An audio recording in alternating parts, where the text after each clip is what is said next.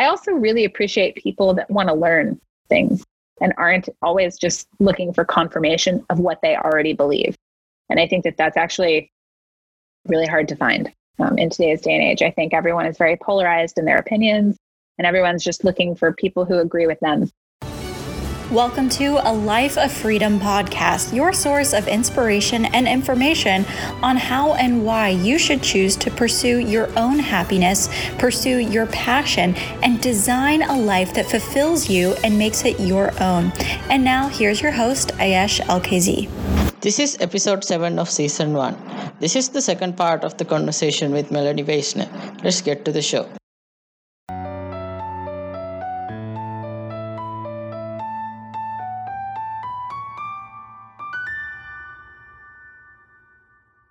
If you could have an unlimited supply of a certain food for like next 50 years, what would you choose? I think I would have to go with some really high quality sushi, because sushi is really expensive, typically good sushi is, and it takes incredibly high skill to make.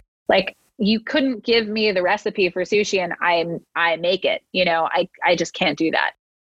I think I would choose some high quality sushi. I always want sushi. I'm never bored of it. It's very healthy, and it takes a really high skill level to prepare. So I think that's what I would choose. I would be very happy to eat sushi every day for the next 50 years, especially if it was provided for me free. My God. Okay. What are the other experiences you enjoy while you travel? So food is a huge one. I think it depends on the place, because I really like to experience culture in whatever form it is. And I think that differs from place to place. Like, for some places that ends up being scenic, for some places that ends up being their theater scene, for some places it's their art scene, for some it's music. Like, it really depends. I've always loved going to museums everywhere that I was, especially in modern museums. I kind of love to see the modern artwork that different places around the world are creating. So that's a big one for me. I also really love tennis. So any place that I went to, like France or England or Australia or whatever, that had a tennis event, I would always go. And there's a tournament stop in Australia called the Aussie Millions, and it's at the same time as the Australian Open, which is a Grand Slam tennis tournament. So I would always go there. So sports, I was always really interested in. Soccer didn't really do it for me, even though I did go to some soccer matches. I would say tennis, and then art is probably the biggest one for me. I really love the museums and like the street art and architecture too, like the styles of the buildings and all of that. That always made a really big impression on me, and learning about that. But mostly I'm kind of willing, if you tell me something unique and interesting and cool is going on in a city and that I should experience it, I'll experience it. I'm not limited to one arena or another. Okay. Is there anything that you do, or that is there any characteristic that you have that would be surprising to other people to hear? Surprising. So I actually haven't been doing it lately because I've had a back issue, but something that I do recreationally is pole vaulting, the Olympic sport where you run with the pole and you plant it in the ground and you go over the thing. And I like to play 20 questions with people sometimes at the poker table and say, can you guess what my hobby is? And they never guess it. It's so hard. And I decided I wanted to do this when I went to the Olympics in 2012, when I was living in London. And I saw the women's pole vault final, and I thought that just looks so cool, and I want to do that. So I found places that I could train at, and I kind of just went for it. And then in Los Angeles, there's a group that allows other people to train with them, like high school or college or post-college or adults or whatever. And so I had been training there for a while. And that is something that I do that I don't think people would expect. But I haven't been able to do it recently because I've had a bit of an injury, but I'll be back. Okay. So what is your money tag? So this is from Ramit Sethi. So aside from rent and all the necessities, what is the other interest that you spend your most money on? Food, for sure. Food is the number one expense, and it's not even close. I don't really go out to bars and stuff that much. And I don't really spend a lot on acquiring possessions. Like, I don't really spend a lot on clothing or items or stuff like that. So food is for sure, I will spend, no expense will be spared for food. If there's a cool opportunity, I'm happy to spend money on it. I would say that and travel as well, or like, or something like that. But food is probably number one. Okay. So if your income is 10 times that is what is now, how would you increase the experience? If my income was 10 times what it was now, I'd probably go ahead and build my house in the country and move there and live. That would be it, I guess. I don't know that anything would be crazy different except for something like that, like buying a house, building a house. I guess there could be, I could do more things in style. Like I could, fly business class everywhere I went, and I could, I guess like having income 10 times like takes a lot of the pressure off of deciding like whether or not you should do something. You kind of just can do anything. So I think that would be one thing.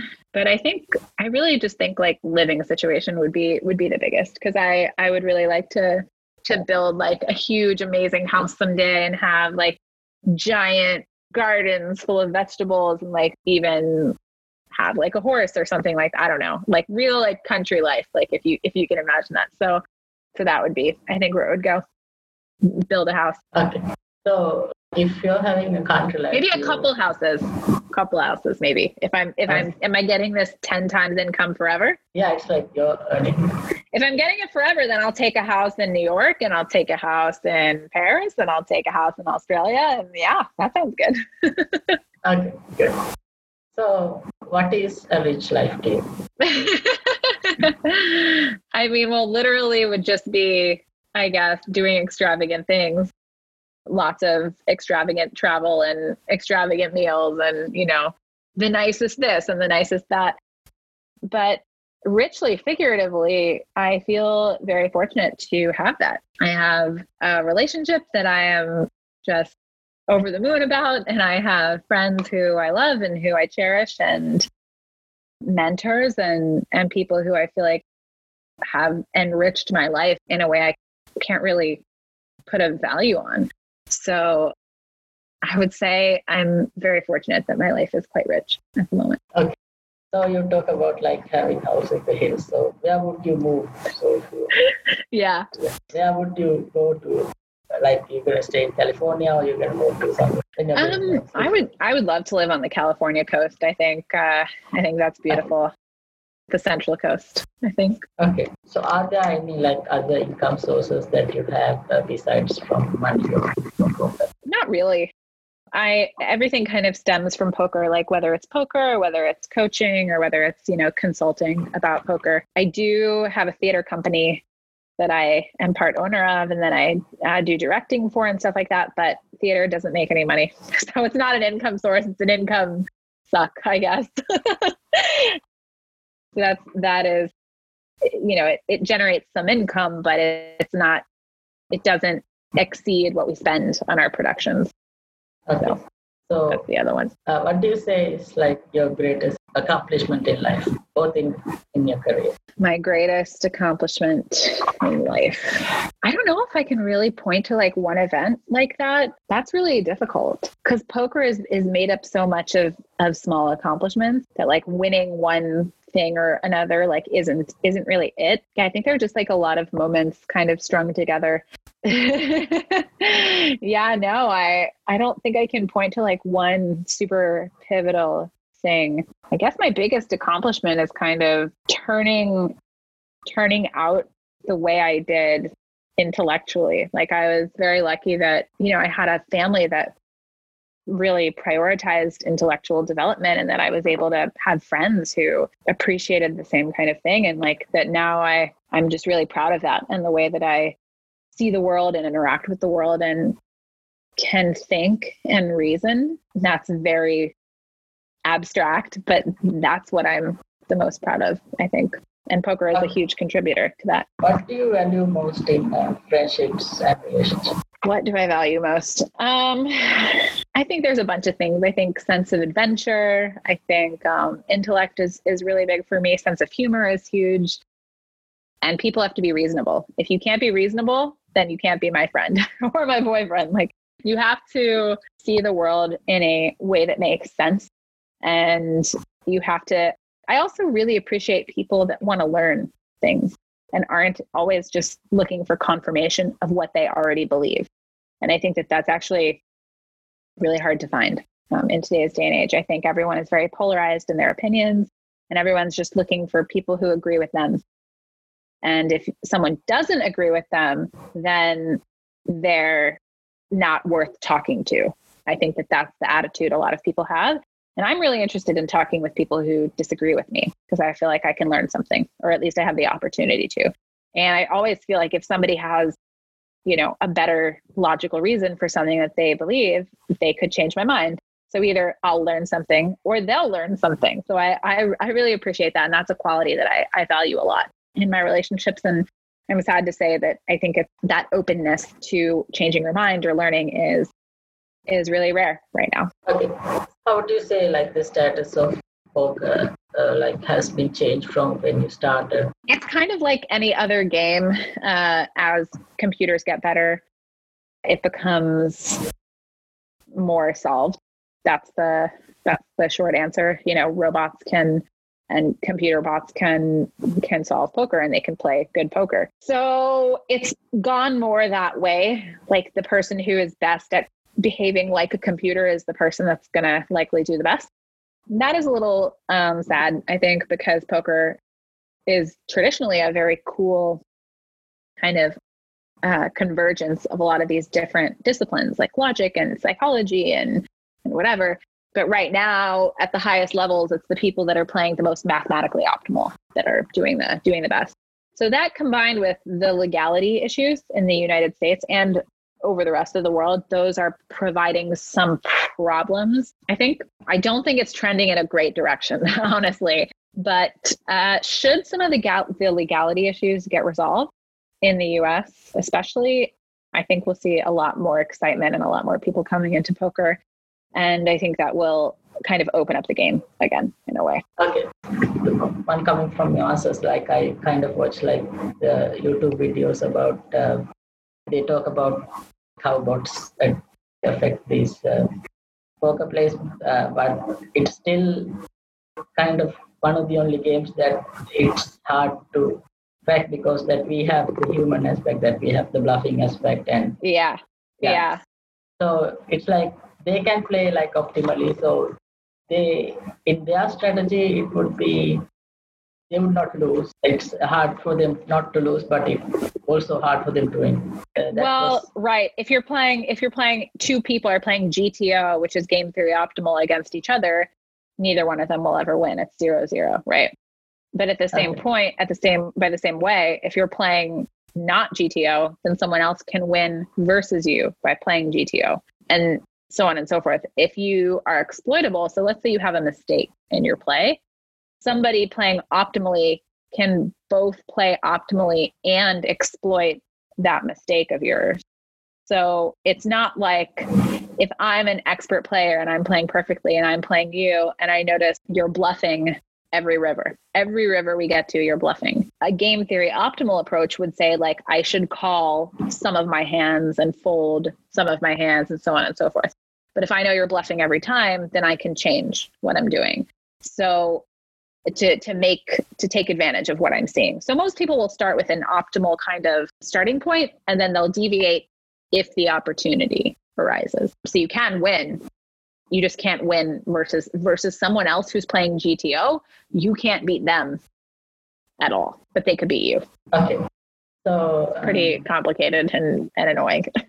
Okay. When you're playing online poker, so it's how do you deal with if you get kind of bored, if you don't get any good hands and not going well? You're not losing, but you don't get good cards, and how? Yeah, that's actually a common problem, boredom. I try to pay attention to other people and what's going on in the other hands and put myself in those positions. What would I be calling with here? What would I be folding here? And I try to take notes on my opponents and I try to pick up reads and stuff like that. And if I find that I can't do that, or if I'm not doing that, then I should probably quit my session and do something else. I really don't think that splitting your focus to do, I don't really think that splitting your focus to like watch a movie while you play or something like that is beneficial at all. I think if you can't feel sufficiently stimulated with the tables, I mean, you can add a table, you can play multiple tables at the same time, but if you can't do that, I think it's worth quitting. But I really think that there's a lot of information to be gained by paying attention to other hands. Like, just because you're not in it doesn't mean you can't learn something about your opponents. Like, sometimes you can, some of the most valuable information for me has come in a hand that I wasn't in. You know, I saw my opponent do something and I realized, hey, my opponent is doing something wrong and I could use this to my advantage if it comes up. But if I wasn't paying attention, then I would have never known. Okay. So this would be one of the last questions. So what does the word freedom mean to you? Freedom.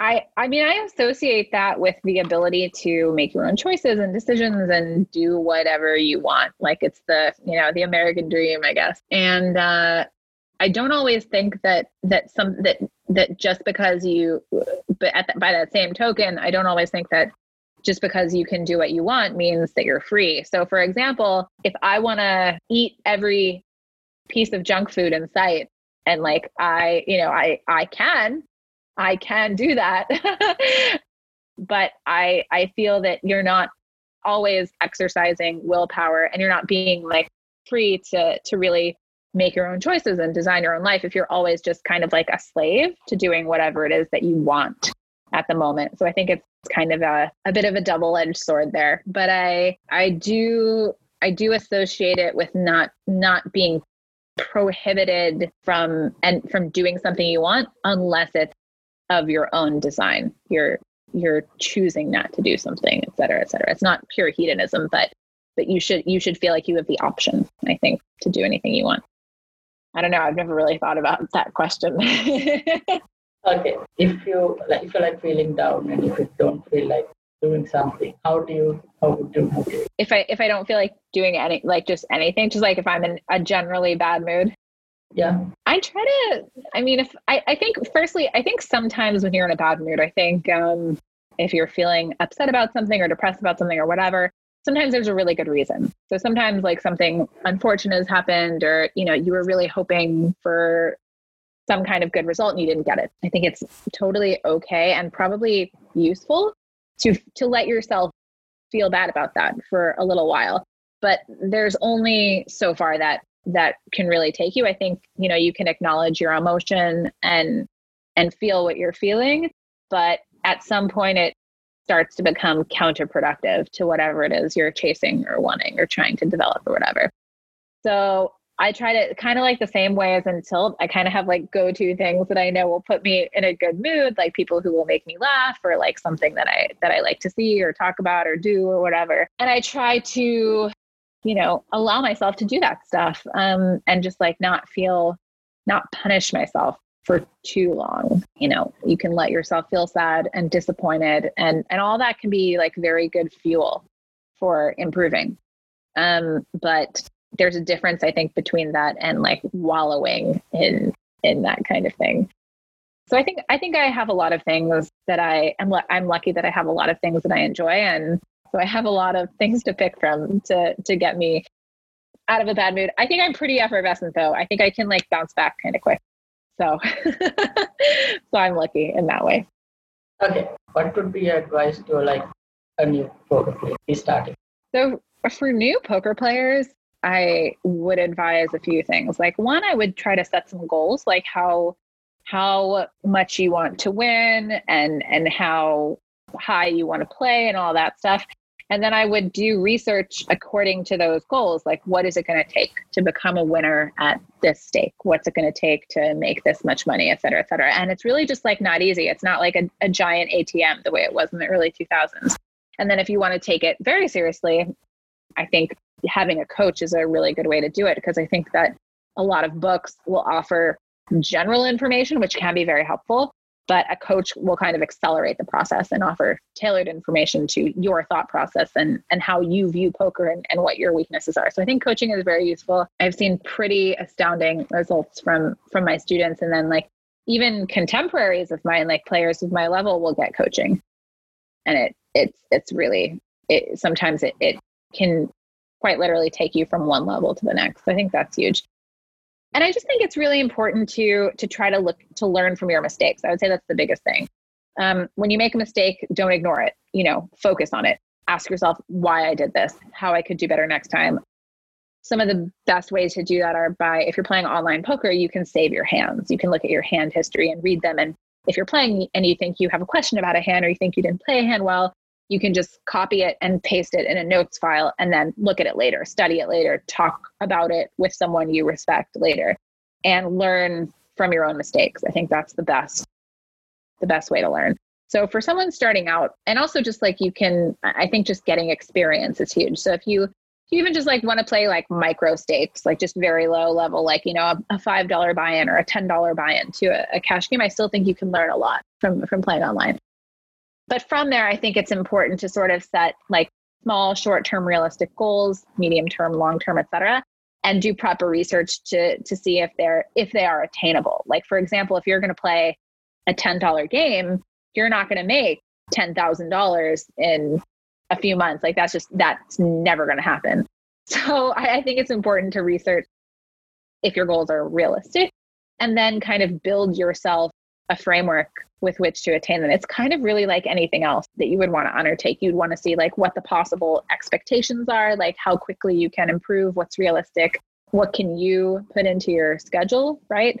And then take steps to meet those. But I do think that the being self-critical and being willing to admit and learn from your mistakes is huge. Otherwise, those things will keep coming up. And having another pair of eyes on your game is huge too, because sometimes other people can see things that you can't. Okay.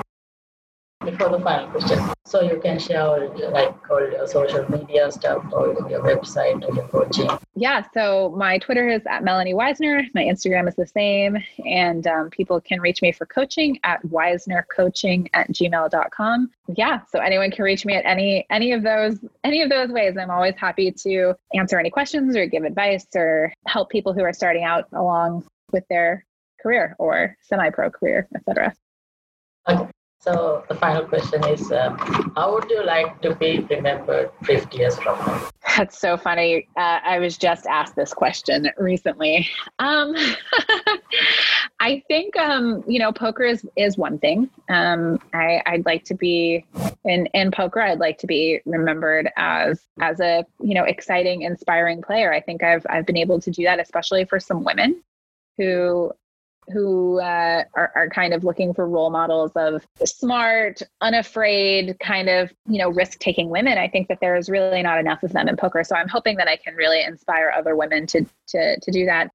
And that's probably the thing I hope the most from poker, that I could have inspired other people who found the game fascinating to kind of take it on and not be afraid. Other than that, I'm hoping that my general way of thinking about the world and interacting with people has made other people think differently. I think that I've contributed in some way like that. I think and that might just be on like a pretty micro level, right? Like just discourse in private conversations. It might not affect people on like a huge scale, but some of the things I do, like consulting and presentations and stuff, do have impact on people. So I'm kind of just hoping that I can inspire people to think in a more concrete and logical way, and that has a tangible effect on people I meet.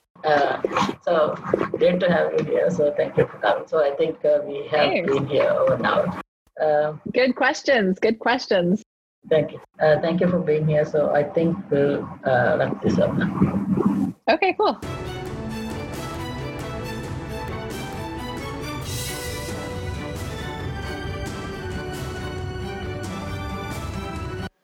Thank you for listening to our conversation.